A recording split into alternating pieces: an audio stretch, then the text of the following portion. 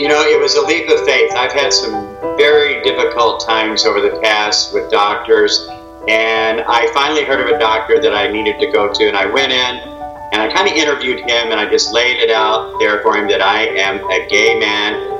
I've been with my partner for, at that time, probably 19 or so years, and it was quite an experience to be able to be free of who I was as a gay man, and actually have the doctor look at me and say, hey, that's not a problem at all.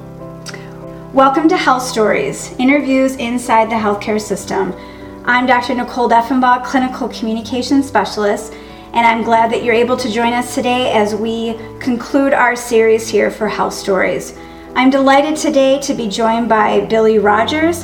He is a former massage therapist and a local activist, and he's going to be talking about the intersectionality between age and sexual orientation in the healthcare system. So welcome to the podcast, Billy. Thanks for having me, Nicole. It's quite an honor. Okay, so I can only imagine what it's like.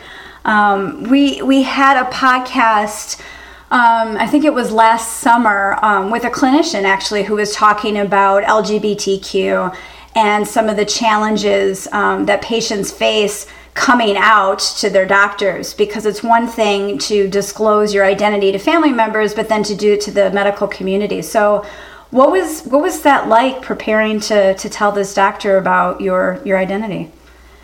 Well, it was scary. I have been fortunate enough that in 90, I had worked, at that time I was a massage therapist, and I happened to work for a doctor who was a lesbian, and she did become my doctor at the time, but it was awkward. I was a gay male discussing gay male issues with a female lesbian doctor, but she was quite a champion.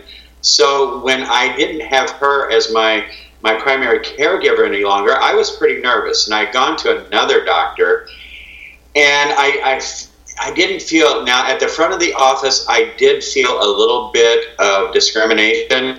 But actually with the doctor himself, I didn't feel discrimination, but I felt like he wasn't listening to me and my issues as a gay man. So I sought out another doctor, and that's when I heard about, I refer to him as Dr. McDreamy. He's just a wonderful man. And I basically just went in to interview him, and I laid my cards out on the table and said, hey, this is what my needs are as a gay man who's in a committed relationship and has been for I think around 20 years at that time. What can you do for me? And so how long have you been seeing him?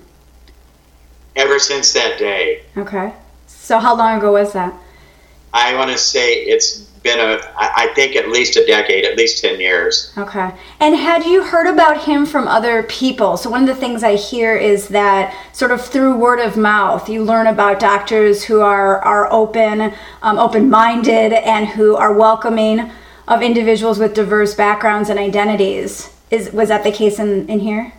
It is. There was a group of us, older, the gay and lesbian community, and it was staff and faculty from the university, and just a different group of people. We met at this great little bar on Friday nights, every night for happy hour, and one of the bartenders there, who also lived in the town I lived in, said, hey, you should try this doctor. And I'm like, oh, okay. And that's how we did hear about it in a bar at happy hour with a lot of gay and lesbians. There are friends, we live in a small community, so we do hang together a lot. There's not a lot of the separatism in southern Illinois that you might find in urban areas, so we do hang together. Nice.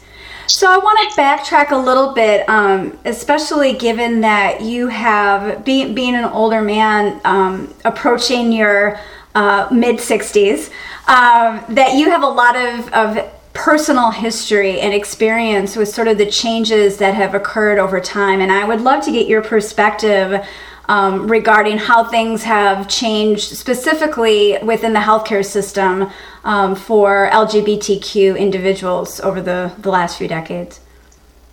Yeah, that's a good question. I'll be 64 in July, so I came out with full force in the early 70s, and that was a culture, a gay culture, especially with the men. It was clandestine sex and an anonymous sex, and it was just part of our culture. We didn't think twice about it. And then all of a sudden, in the late 70s, we were facing the AIDS crisis. And healthcare back then was very awkward. Actually, there were many doctors that wouldn't even see you, period, if they knew you were gay or thought you had HIV. Mm-hmm. Now, we went through the 80s with the Reagan administration. And it was, I call it our lost years, because my brothers, I buried several. Mm-hmm. Dying of AIDS, we could get no help. The medical community just totally ignored us, as well as our government. We went on through the 90s, and wow, things started changing. And that's when I started working with this at a healthcare clinic that was a clinic that encompassed everybody. She was a lesbian doctor, but she wanted a massage therapist. That's what I did at the time. For 20 years, I was a massage therapist. Then she had a dietitian, she had a psychologist, she had an acupuncturist. So we were opening the door, in my opinion, to intersectionality with the community, with gay and lesbian community. And I was part of that. I kind of feel kind of proud of that. Then as the 2000s came around, we were moving right along, and that's when I went to Dr. McDreamy, and I felt really comfortable. We didn't see a lot of things, but that doesn't go without saying. There were a few incidents and some bumps along the road that happened with he's now my husband. We've been together for 29 years.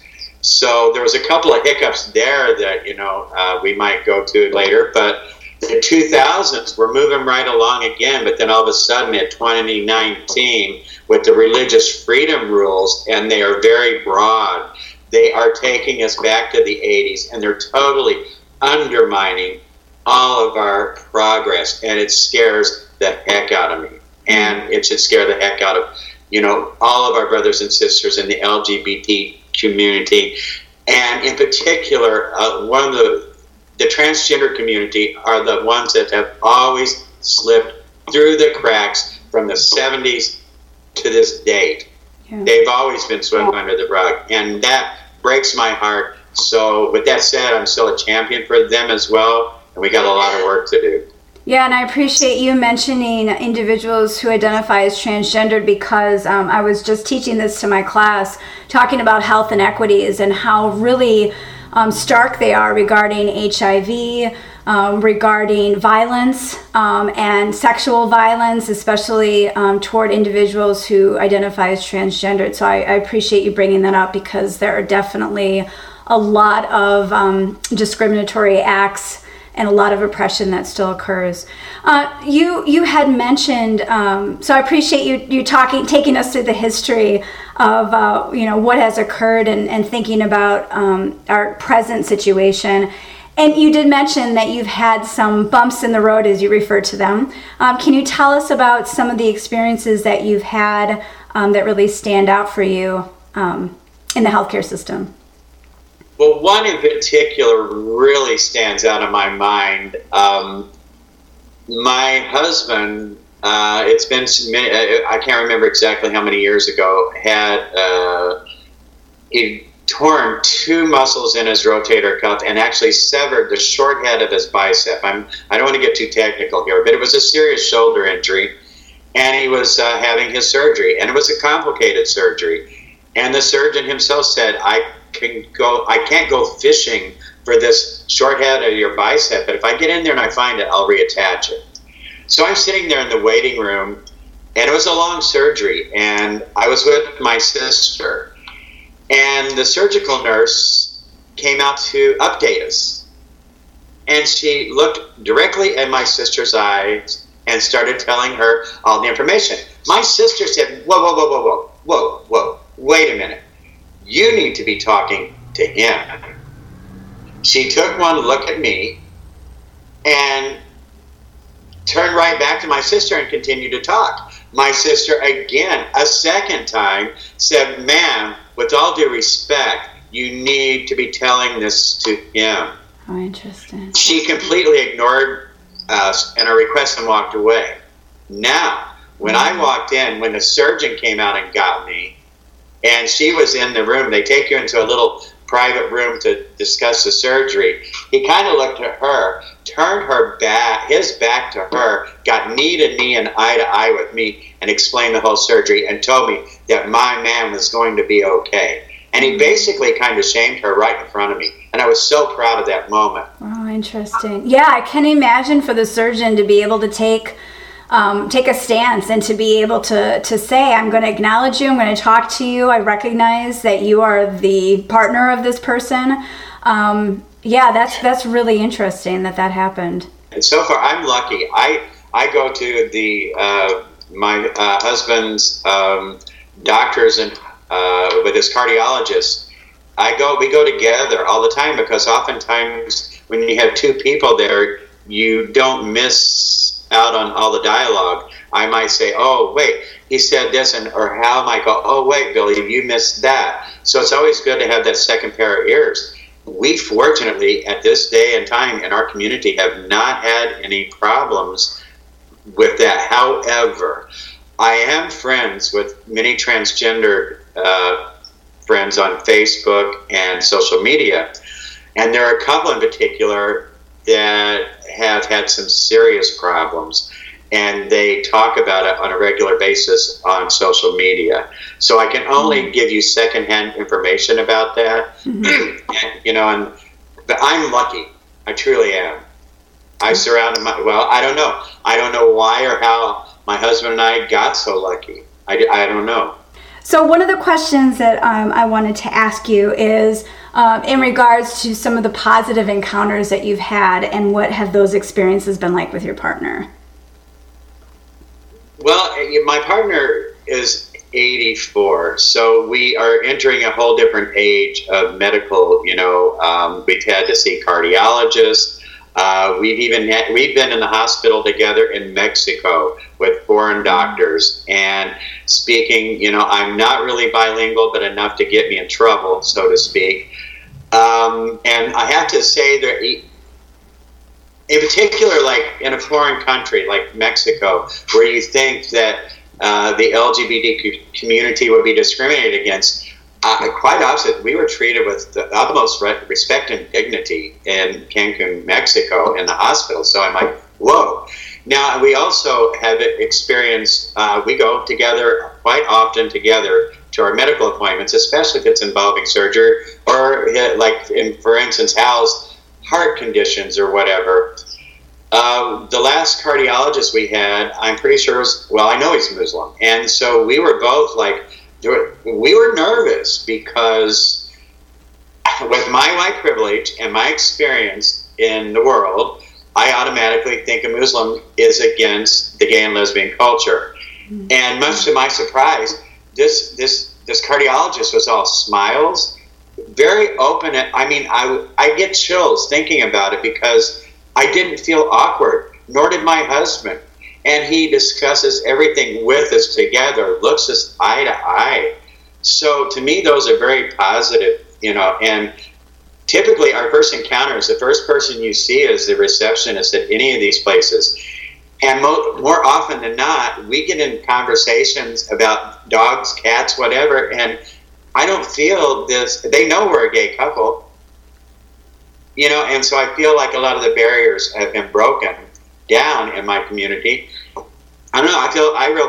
I feel positive about many of our experiences with the doctors right now. Nice, excellent. So, and I think that's important for listeners to be aware that, our implicit biases goes both ways. So clinicians can have it, but patients have it toward their clinicians too. So that's an important and a good reminder for us.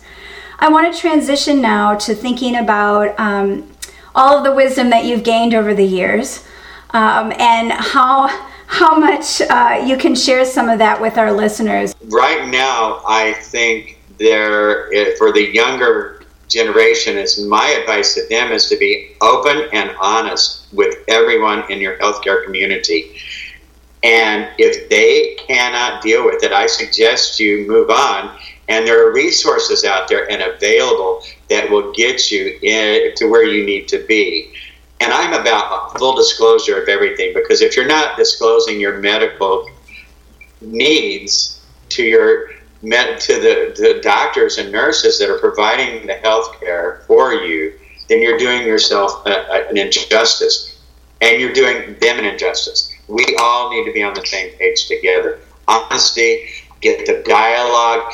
Perhaps the younger generation can educate the doctors a little bit more. Mm-hmm. Although, if you're not going to the right doctor, get a new one. They're out there, and there's resources available. Someone needed a specialist, like a gastroenterologist, there might only be one in your community, and that person isn't open and isn't respectful of who you are. It might be hard finding another specialist. It would be. Now, actually, my gastroenterologist, for some reason or another, knows about my sexuality, and he has never once discriminated, and he is of another faith. He's very, very religious, but again, I don't know why I got so lucky. I've seen him for many years. He's helped me through some severe medical issues. We have together grown together, if that makes any sense. I've seen a growth within him as well. The one thing, one of my problems, he looked at me and said, I don't care about your past or your history. All I care about now is we're going to make you better, and I'm going to do everything within my power to heal you and to give you the tools to make you better. Yeah. Well, one of the things that I'm hearing you say is feeling that you've been very blessed and not really sure how you've come to where you are. I'm also hearing, though, that you have a lot of confidence. You're standing up for yourself. There's a sense of sort of autonomy. And wondered if you could speak about how you've come to be confident and be able to stand up for yourself, recognizing that wasn't always the case so many decades ago. So as an activist, I have been out in the forefront fighting for our rights for many, many, many years. Not everybody, I think, may have that within them to be that activist, but just don't be afraid. There's resources out there. Reach out to people. There are so many places you can reach out in Southern Illinois. We have, just so many. There, even in Southern Illinois, there's resources available for us. And there's resources nationwide. And if you're not that activist and you're not out there and you're nervous, utilize what's at your fingertips. Information technology is right there, and everything is just a .org or a .com away. So we're gonna get to resources in a minute. Are there certain questions that people should be asking, or how to address discrimination when it occurs? Do you have any tips for that? Well, my tips are, once again, to be upfront about your sexuality from the moment you walk in the door. And I have called a couple of doctors. I recently went to a counselor lately, and her intake sheet did not have, it was very, back again, cut and dry, male, female. I'm like, what about your transgender community? Why are you, intake forms have always really irritated the gay and lesbian community because they don't have a box for us. Mm-hmm. So, and we don't like to be put in a box anyway, but we need to be able to fill out those forms with dignity and respect, and they need to change that. So I would recommend that they seek out, primary caregivers that meet their standards. But I can't stress enough, though, you just have to be honest. Mm-hmm. And if you don't feel comfortable, get up and walk out. We've started to transition to the clinical side, and I want to continue. What are some other suggestions you have for individuals who are listening who may work for the healthcare system in terms of changes that need to be made and how to be more aware of your biases and to be open to patients? We have to be vigilant. We have to continue with our legislators. We have to write them, call them. I don't care how old you are. If you're 18 and you can vote, you can get a hold of your legislators.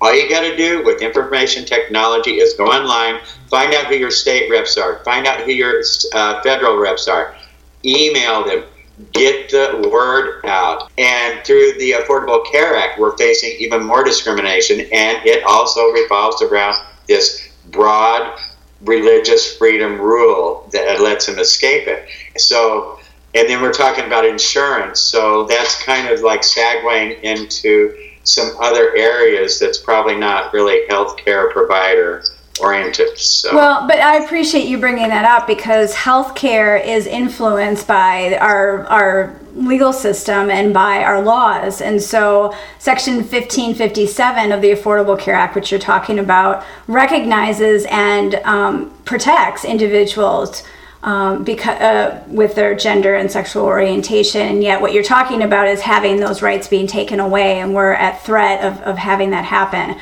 So you're reminding the listeners that what happens with your physician in a closed room is influenced by what your legislators and what is happening in our legal system. And so that's a good reminder for all of us.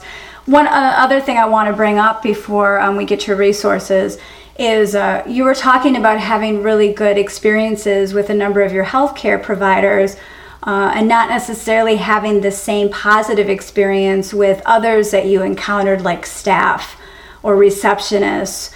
And I think that's important to remember, that when we are training and working to bring about awareness of intersectionality and different identities of patients, that every single person in the system needs to be educated about that. And it's not just the clinicians, it's not just the nurses even, it's not just the healthcare providers, are all of the professionals and all of the people that work in a healthcare system.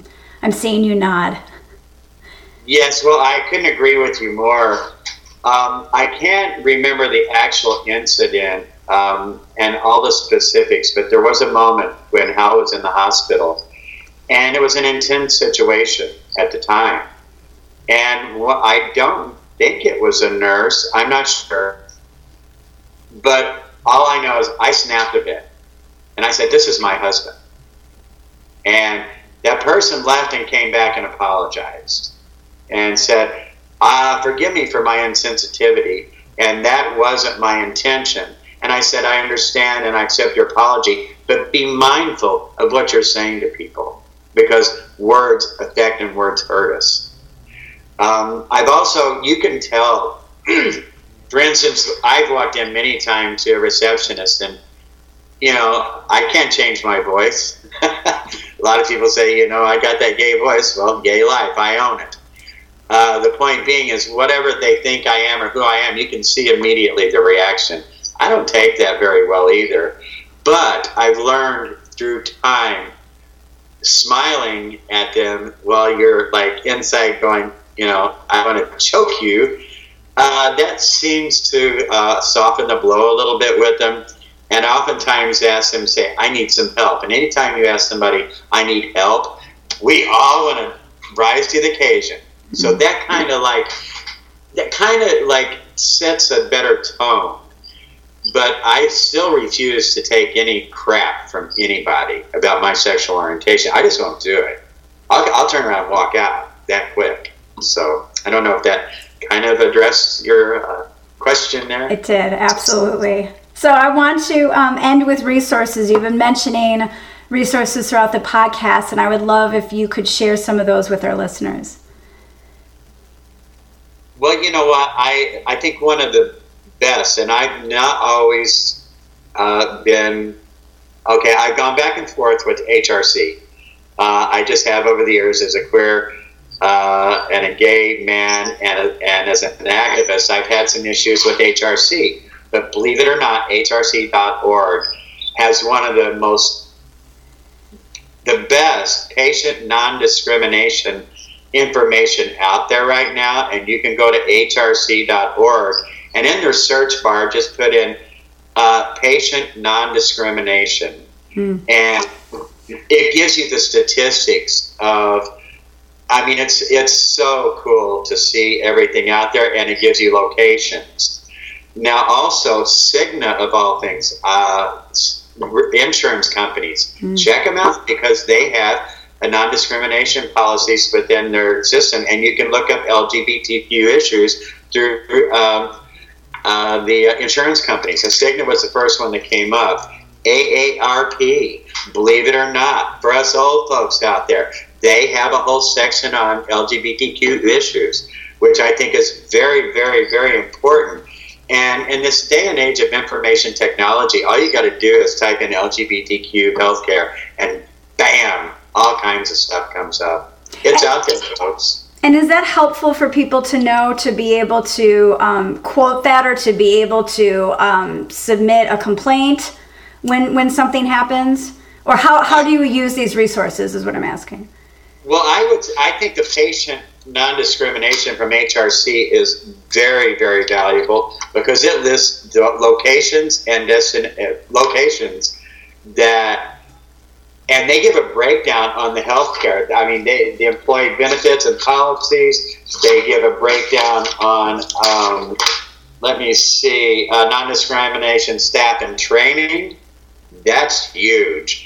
And they give the percentages, and this is a nationwide poll that they've taken, and data research. It's very empirical and good to know. The patient services and support, that's huge. Okay. Employee benefits and policies. So if you're on the medical side, are they going to support you and give you the same benefits? Patient and community engagement, that's huge. That's all within the hrc.org. If you go to that, like I said, to the findings of the non-discrimination, equal visitation. I mean, I got a pamphlet that's just about 20 pages long, filled with the breakdown, the percentages, and it also is specific to areas within the United States. So you could, lead yourself to where you need to be. Also, with the other websites, there's always a box in there for comments. I highly recommend using those comments. Many of us don't. I do. I want my voice to be heard somewhere. And if you start with the comment, I typically get a response. It may take a while, but I typically get a response. And if I can get a dialogue going, then I typically, I get results. And I always premise it with, I need help.